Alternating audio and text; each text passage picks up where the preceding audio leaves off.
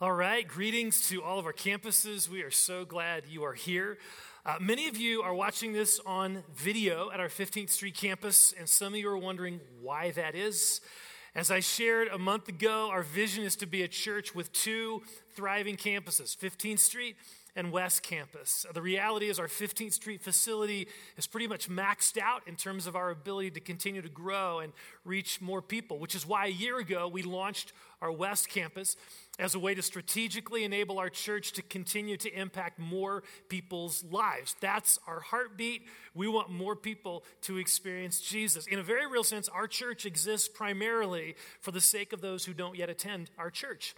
We want to provide opportunities for as many people as possible to experience Jesus. And so in order to do that effectively, we have aligned our two campuses so that our worship services at 15th Street and West are identical. Same music, same children's ministry, same teaching. And technology is what enables that to happen. With the high quality video available today, both campuses can experience the same teaching on a weekend. Now, in order for me to be able to consistently connect with people at both campuses, I'm going to be preaching live at our West Campus about once a month. And this weekend is one of those weekends when I'm live out West and you at 15th Street on Sunday morning are watching on video. Now, as I mentioned the first time we did this, I realized that for some of you, this may feel like an unwelcome change. You are comfortable with live teaching and hadn't imagined that ever changing. I get that. I totally get that. But let me encourage you to remember that our motivation is to help more people experience the gospel. And sometimes that means putting the needs of others before our own preferences, realizing that this is not about me. It's about God. And so on those Sunday mornings, once a month, when you come here and you find out the message is on video, and maybe you're not very excited about that, I want to encourage you to remind yourself that because you are watching on video, more people will get to hear this message. And that's really cool. So thank you, Christ Community, for being a church that's willing to put the needs of others before our own needs. Speaking of that, I wanted to give an update on our Gospel Unleashed, Hope Renewed journey, which is a year-long initiative to unleash compassion and church planning and leadership development locally and around the world. It's very exciting. So far, we have had 270 commitment cards, pledge cards turned in, totaling about $385,000. So which is a great start. We are over halfway to our goal. So thank you so much for those of you who have made pledges to this endeavor. I'm so grateful for your generosity. Now, we realize that because of the snow a couple weeks ago and life and all that stuff, there are a number of you who are intending to give, but you have not yet turned in a card. And there are also a number of you who were already giving to Gospel Unleashed. You've been giving, and you're just kind of planning on continuing that, which is awesome. But we would really appreciate it if you could turn in a card and let us know what your pledge is going to be this coming year. We're needing to make some resourcing decisions based on commitments. So if you could turn that in as soon as possible, that would be great. You can go online or you can get a card in the lobby and do it there. Okay, if you have your Bible or smartphone or tablet or whatever, feel free to turn to Joshua chapter 6. We are in the midst of a teaching series in which we're talking about how we can be strong and courageous in the midst of the challenges of life. Every one of us has challenges that we are facing, whether financial or relational or spiritual. And it's easy to get discouraged in the midst of that. We feel like giving up. But the story of Joshua reminds us that even in the midst of challenges, we can be strong and courageous. We can move forward in faith. The question is, how do we do that? What are some of the keys to a strong and courageous lifestyle? Well, that's what we're talking about in this series.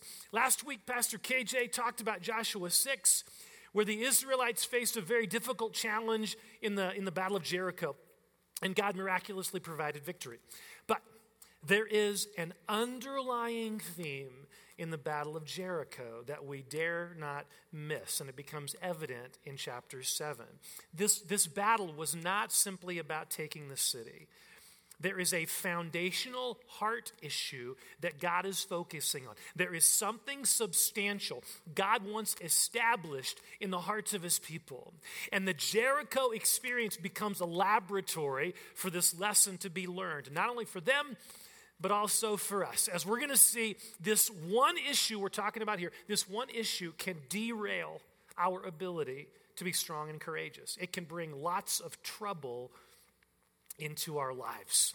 So in order to discover what this foundational heart issue is, we have to go back again initially here to chapter 6, right before the Israelites shout and the walls of Jericho come down. Beginning in verse 16 of Joshua 6. Joshua commanded the army, "Shout, for the Lord has given you the city. The city and all that is in it are to be devoted to the Lord. Keep away from the devoted things, so that you will not bring about your own destruction by taking any of them. Otherwise, you will make the camp of Israel liable to destruction and bring trouble on it. All the silver and gold and the articles of bronze and iron are sacred to the Lord and must go into his treasury." Okay, so notice how in the midst of their conquering of Jericho, there is a heart issue. Before they even go in, there is a heart issue that God wants to deal with. God is going to give them the city. And within the city are lots of nice things to own.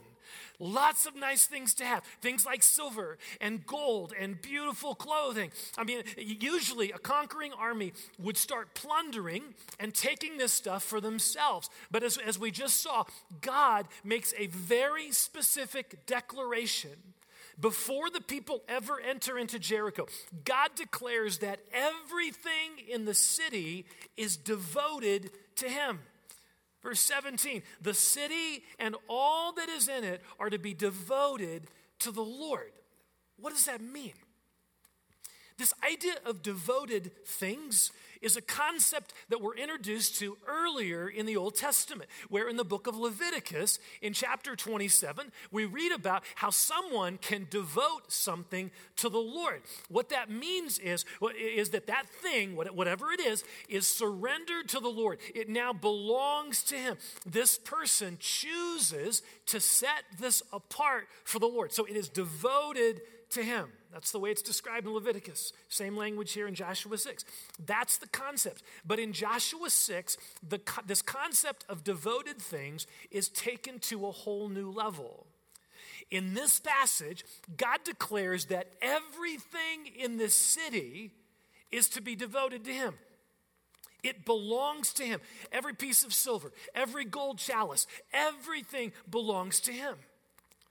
Now, this is a bit unusual. Usually, as we're going to see, as you can see in future battles in Joshua, God lets his people take for themselves the plunder, all these things as plunder. But in this battle, this first battle, God wants to establish in the hearts of his people a very important truth.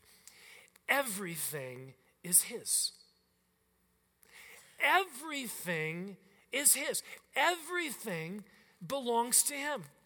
It is his. I mean, what a critically important and life-changing truth for us to embrace in our hearts. Everything is his.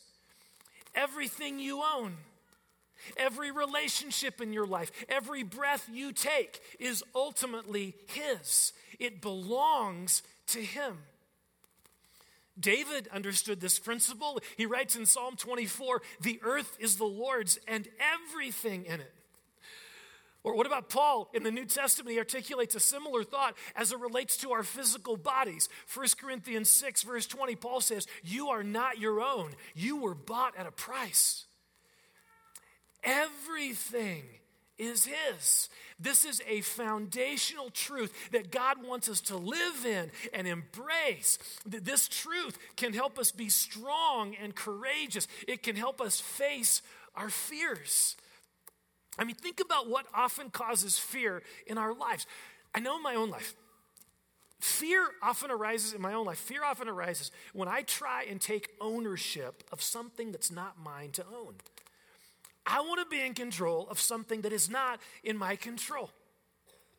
Just a couple of weeks ago, we had this awesome weekend of services planned for Gospel Unleashed, Hope Renewed. I was all set to cast this vision and to call people to pray and to give to this exciting adventure. So on Thursday, I start to check out the weather forecast for that particular weekend in a few days, and I noticed snow was supposed to hit Saturday afternoon and go all the way through Monday morning. And I'm like, no, Lord, not this weekend. That's going to kill our attendance. We'll never reach our financial goal. What are we going to do then? See, that's where my heart was going. Fear over things I couldn't control, but I was trying to.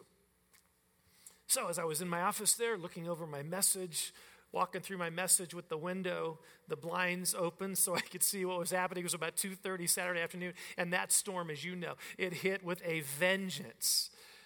And as that's happening, I had to come to this point of saying, everything is God's.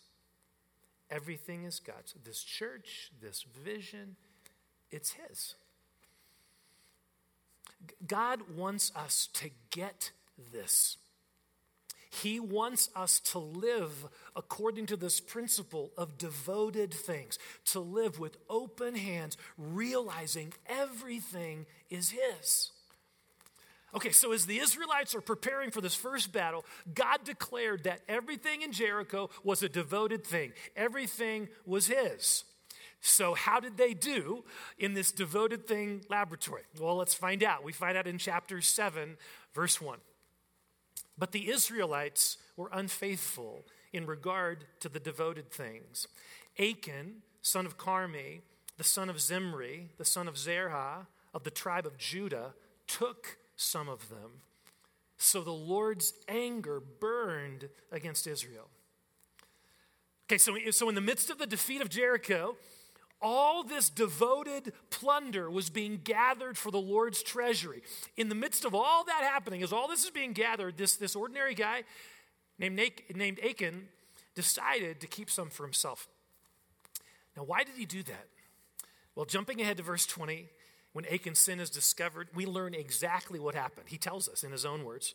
Here's his confession, verse 21. When I saw in the plunder a beautiful robe from Babylonia, 200 shekels of silver, and a bar of gold weighing 50 shekels, I coveted them and took them.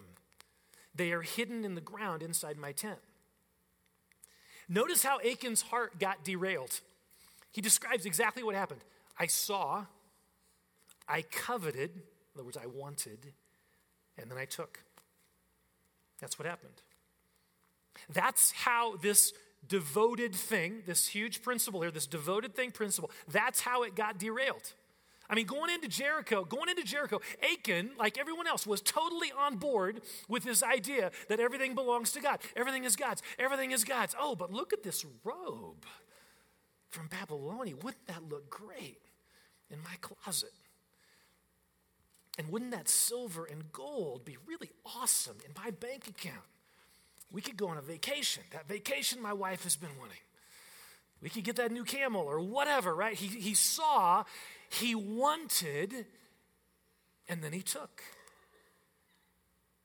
This was no small issue, even though he thought it was. It was no small issue. Because remember, what he took was something that belonged to God. It was devoted to God. This was a huge test that God was placing before His people. He knew they were going to be handling all sorts of nice things and that they would be tempted to take these things for themselves, right? And so what was God ultimately after here? Think about this. What was God ultimately after by giving this pronouncement about devoted things? Their trust. Their trust. The trust, right? He wanted them to trust Him. He wanted them to realize in their hearts, God is enough for me. God is enough for me. All this stuff is really nice. It's really nice. But ultimately, all I really need is Him. He has provided everything I need and more. I can trust him. That's what God was after. That's what God wanted Achan to realize and to embrace, that everything is God's, and when I have God, I have everything I need. Say that with me. This is the key of this passage, right? Say it with me. Everything is God's. And when I have God, I have everything I need. See, that's what God wants for each one of us. That's the truth he wants to establish and get rooted in our hearts. Everything is his. And when I have him, I have everything I need. Achan's heart got derailed by the same thing that derails us: coveting. We see things we don't have. And we think, boy, our lives would be so much better if we just had that. Whatever that is, that car or that job or that spouse or that face or that computer, whatever. We see, we covet, and then we try to make that thing our own.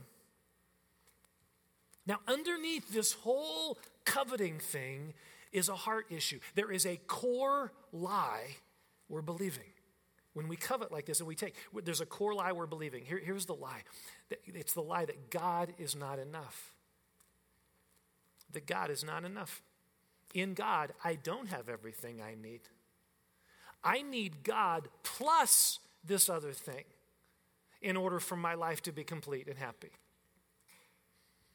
This is the lie that tripped up Achan, right? You know what? Go back a little further. This is the lie that got this whole mess started in the Garden of Eden, right? Eve saw, this text says, you can look there later, Genesis 3, she saw the forbidden fruit, that it was desirable for wisdom. She determined in that moment that God wasn't enough for her. She needed this other thing, something he had commanded her to avoid, but she saw, she took, and she ate. In both of these situations, this one lie, this one core belief resulted in unbelievable trouble and destruction being unleashed. We know how that happened in the Garden of Eden with Adam and Eve. We know that. But what about Achan? What results from Achan's action? Well, what we discover is that Achan was mistaken. Okay? Achan was mistaken. That one decision brought trouble, not only into his own life, it brought horrible destruction upon his family and upon the entire nation. So what happens is, after the victory at Jericho, they won, great victory at Jericho, Joshua, who has no idea what Achan has done, Joshua starts laying out plans to go after the next city in the promised land, the city of Ai. And so he sends some scouts to check out the situation, to check out this city. And they come back saying, oh, this is a piece of cake. This is going to be so easy compared to Jericho. No problem. Ai is a small city. We could easily take it. In fact, we only need like 3,000 people. We only need 3,000 fighting men to take this city. So Joshua's great. Let's do it. So he sends 3,000 men to take Ai. But instead of defeating Ai, they got thrashed.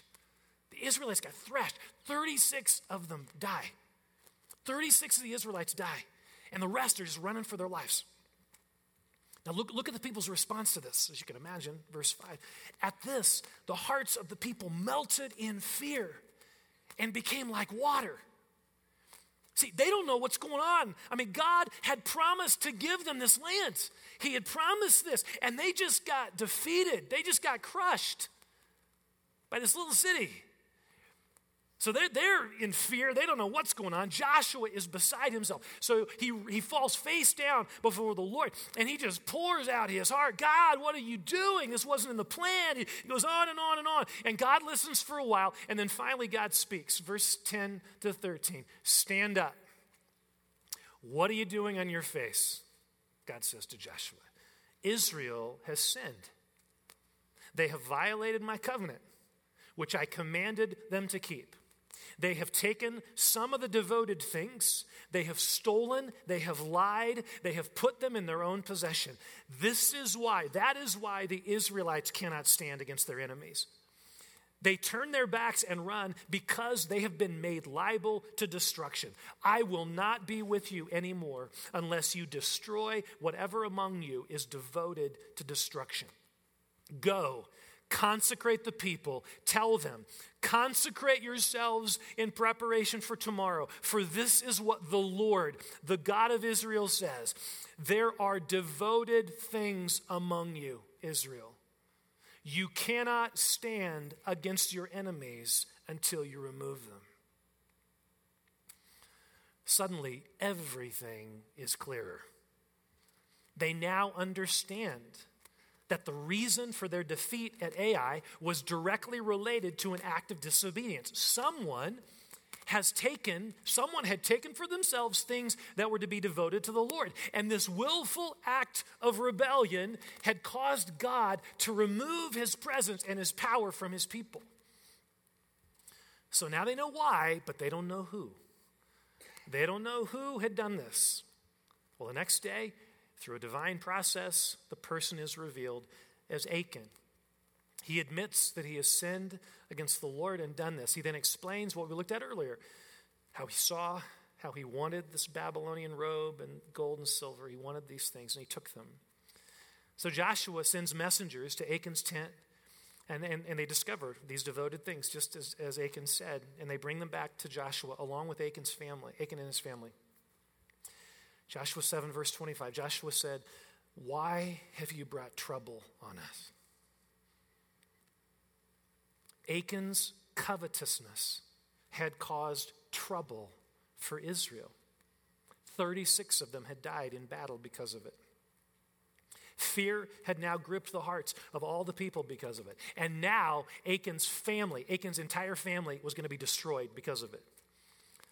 The entire nation of Israel stoned him and his family to death and heaped a large pile of stones on top of Achan's remains. Then we read in verse 26, "Then the Lord turned from his fierce anger. Therefore, that place has been called the Valley of Achor ever since." The word Achor means trouble. The Valley of Trouble. That's what they named this valley, the Valley of Trouble. I mean, quite a legacy that Achan leaves. A legacy of trouble. All because of a decision to take for himself some things that were devoted to God, things that were set apart for God, things that belonged to God. Now, there's a part of us that hears this account. You can read it for yourself if you want later, certain elements of it, but we read this, we hear this, and we're sort of offended by it. It kind of upsets our sensibilities. I mean, why this violent death for Achan and his wife and children? And why does God seem to be encouraging this? I mean, his anger actually turns away because of this, right? So what is happening here? His anger turns away because of what happens, and then God seems to be encouraging this punishment. So what's happening here? And how are we to understand this through a 21st century lens? That's the challenge. I mean, we've got to understand this event occurred in a radically different culture than ours. In a society where violence like this was the way things were dealt with. Often, as we modern people look at these passages, and conclude that God, the God of the Old Testament, was not very nice, and he was very different than the God of the New Testament. But that's not the case. What we see in these passages is a God who is working within the culture of the day in order to accomplish a much bigger plan. A plan that we are privy to because we live on the other side of the cross of Jesus, right? We got to understand there is a trajectory to the way God deals with his people in the Old Testament that points to something better. It's not that God has changed, but his plan is unfolding in the midst of a very primitive and violent culture. And in each of the cultures found throughout Scripture, God is communicating eternal truth. In this story, God is communicating eternal truth to us. But it's easy for us to miss the eternal truth. Why? Because we get so focused on the violence. It upsets our 21st century sensibilities. But you see, I believe this story should upset our sensibilities, but not for the reasons we typically give. Here's the reason this story should bother us. Every one of us is just like Achan. Every one of us is just like Achan. That's why this story should bother us. It's because every one of us regularly grasps hold of devoted things, things that belong to the Lord. And we live as though they belong to us. We set our heart on things, we covet things, and then we take them and keep them as if they are ours, when in reality, they are not ours. Now, I'm going to give a really practical example, because we may think, how does this practically apply, Achan, all this stuff? I'm going to give a practical example that comes right out of Leviticus 27, where we are introduced to this concept of devoted things. We're going to go right to the source here, where this concept is first introduced. In verse 28 of Leviticus 27, here's what we read. Everything so devoted is most holy to the Lord. So this whole section is about devoted things. In light of that, look at what is discussed just 2 verses later. A tithe of everything from the land, whether grain from the soil or fruit from the trees, belongs to the Lord. It is holy to the Lord. Leviticus 27, verse 30. Very interesting here. In the midst of this discussion about devoted things belonging to the Lord, God himself declares that a tithe of everything we earn belongs to him. The word tithe literally means 10%. That's what it means, 10%. Now notice, very important, God is not just saying, hey, this is a cool suggestion. Tithing is a really cool suggestion. That's not what he's saying. God is saying 10% of everything you earn belongs to me. It's mine. It is devoted to me. Now, this is why, later on in Malachi chapter 3, this is why when God confronts his people about not tithing to him, he confronts them about it. Remember what he says to them? You are robbing me. You're robbing me. The only way a person robs from another person is by taking something that belongs to that other person. God is saying the tithe, 10% of what you earn, it belongs to me. So when you don't give a tithe to me, you are taking something that belongs to me and you're using it for yourself. That's just one example of how we are just like Achan, aren't we? We take devoted things and we use them for ourselves. Rather than trusting God to provide, we choose to spend our money on what we want. And I know, this probably sounds like, Alan's just giving his tithing spiel or whatever. I'm going to tell you something straight up here. I had no idea I was going to be talking about tithing when I started working on this message. No idea. Wasn't one, let's talk about tithing in that message. That'd be really good. No idea. I wasn't planning on saying anything about money or tithing. And then I started studying the passage. And I started looking at this idea of devoted things. And I was looking back at Leviticus and I started to realize, wow, that's a practical example of what's being talked about here. I realized God himself uses this language, devoted things, in the context of tithing. This is not about me trying to sneak in some discussion about tithing. This is God's word speaking to us about something that is very important to him. When we take for ourselves things that belong to him, it is an affront to his holiness. And the reason we do this is the same reason as Achan. We don't really trust God. We don't really trust God. We don't really believe that everything is his, and when we have God, we have everything we need.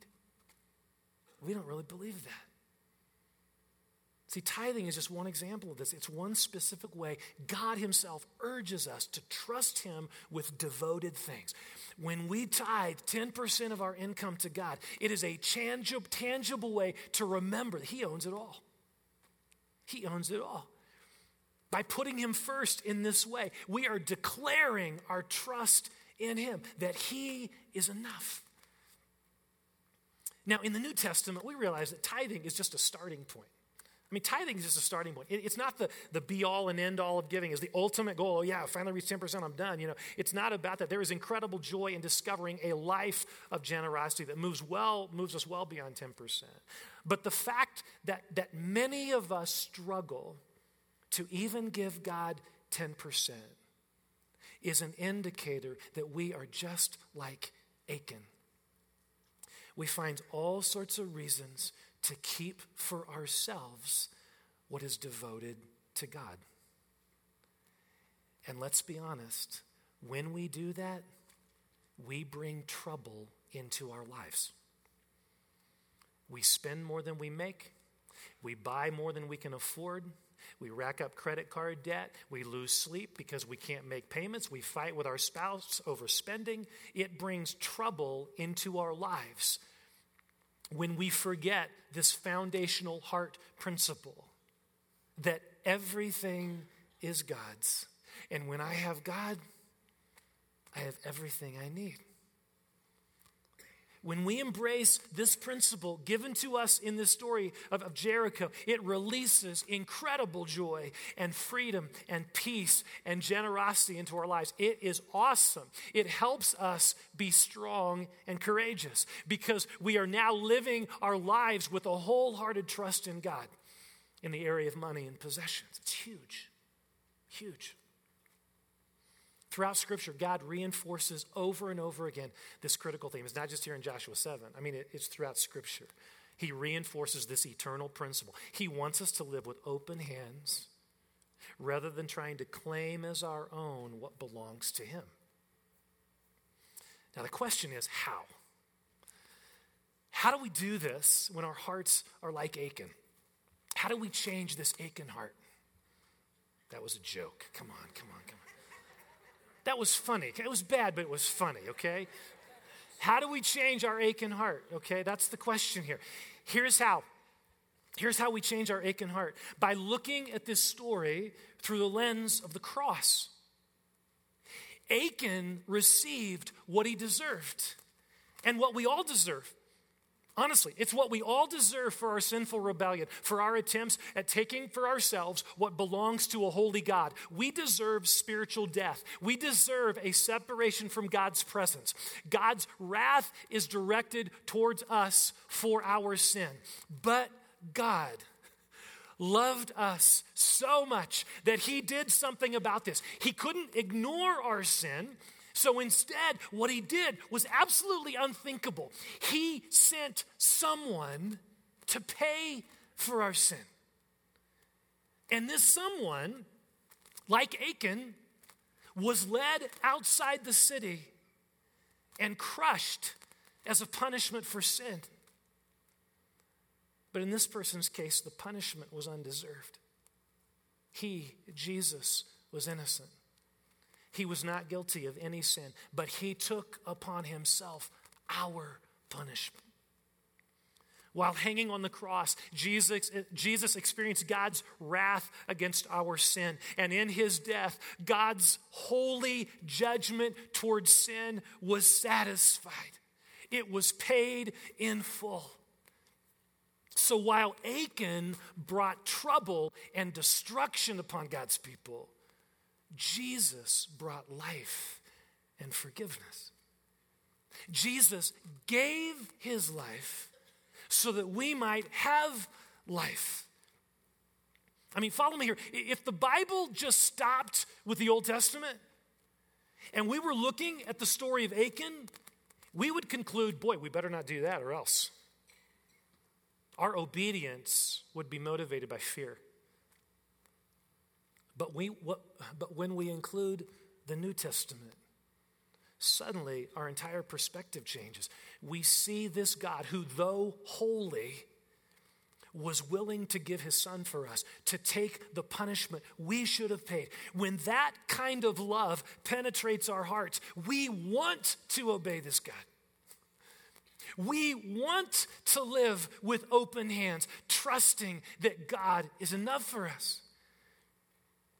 You see, the way to change an aching heart is to experience more and more of the heart of Jesus. When his extravagant love is filling our hearts, a whole new way of living is open before us.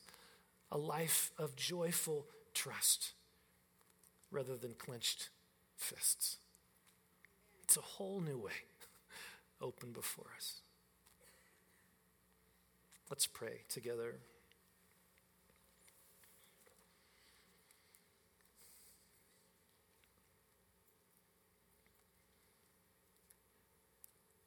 Holy Spirit, would you come right now?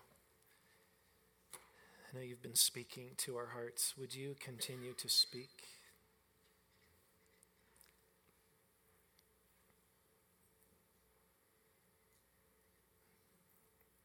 And let's just kind of sit in this for a moment here. Where is our heart like Achan?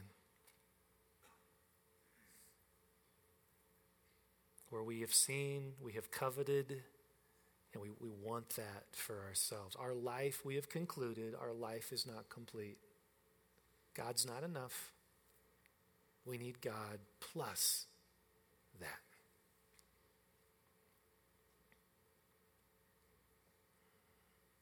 Where are we not living according to this principle that everything is his?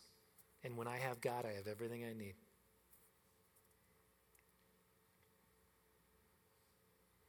Father, I just want to pray for us in the midst of this challenge from your word. God, we know we're just like Achan. We are just like Achan. We take things that are to be devoted to you and we spend them on ourselves. We take them for ourselves and we're sorry. We're sorry. Lord, I pray for those here who are just this whole idea of tithing. It's really simple. It's right there in the Old Testament in terms of very clear what you're saying. And maybe some of us here are struggling even at that level of just 10% belonging to you. We've not lived according to that. Lord, would you forgive us for not trusting you, for taking things that are devoted to you and spending them on ourselves, taking them for ourselves, and ultimately not trusting you that you're enough. Thank you for this invitation, Lord, to step into a life of trust. And so I pray for those, Lord, that you're speaking to them about this whole devoted thing, tithing thing, Lord, that being devoted to you. I pray you would give them the courage to trust you in that way. It's hard. If it was easy, it wouldn't make it the impact it does. It's hard, and you know that. This is a foundational principle you established in Jericho. It's one you want to establish in our hearts, that everything belongs to you. So I pray for each one of us here at whatever level we're struggling with this, that you would help us grow in our understanding of this incredible truth. Everything belongs to you. And when we have you, we have everything we need. Thank you, God. Thank you for that. What an amazing God you are. What an amazing Savior you are. You gave your life. You became like Achan for us. It's amazing. We didn't deserve it, but you gave your life for us. In fact, there may be some of you here, and I just want to give an invitation. There may be some of you here, and what you heard just a moment ago, that's the essence of the good news. That's the essence of what God wants us to understand. We're all like Achan. We are all sinners. We deserve death, separation from God. We deserve that. And there's nothing we could do. God's holy, we're not. There's nothing we could do to get to God. But you know what? He did something for us. He sent his son Jesus to die on a cross for you and for me because he didn't want to be separated from you or me. And all he asks, he doesn't say, hey, try hard to be a good person. No, what he says is, I need you to trust my son, the work that my son has done. trust that. Receive that work. And when you do that, your sins are forgiven and you enter into this love relationship with God forever. That's his invitation to you tonight. That's his invitation to us today. So there may be some of you, and you're thinking, I want that. I want that relationship with God where my sins have been forgiven. And I'm in a love relationship with him. If that's you, I want to lead you in a prayer right now. You can pray along with me in the silence of your heart. And in this prayer, all we're doing is admitting our sin and we're placing our trust in Jesus. So here we go. Just pray along with me in the silence of your heart. Dear God, I acknowledge you are holy, and I'm not. I'm just like Achan, deserving of your judgment, separated from you. But I don't want to be separated. I believe Jesus, your son, came to earth, and you, Jesus, died on the cross in my place. You took the penalty I should have paid. I deserved to pay. You took the hit for me. It's unbelievable. Your generosity towards me. And I choose right now to place my trust in you, Jesus. I bring to you my faults and my fears and my failures and my sins, my coveting, all of that. I bring it all to you, and I place it on your shoulders, Lord Jesus. I receive you. I welcome you into my heart and life. Come live in me through the presence of your Holy Spirit. Forgive my sin, all of it, past, present, and future. All of my sin forgiven. Change me from the inside out. Father, I pray for anyone who prayed that prayer. Thank you, Lord. Thank you. Help them grow in this incredible relationship that we have because of your son, Jesus. So I pray for all of us to grow, to have our heart grow more and more, filled with your love, Jesus. This is for all of us here, so that our hearts would be less and less like Achan and more like yours, a generous heart like yours. So do that work in us, we pray. We have the privilege of responding to the truth of the word in worship. So why don't we stand as the worship team leads us?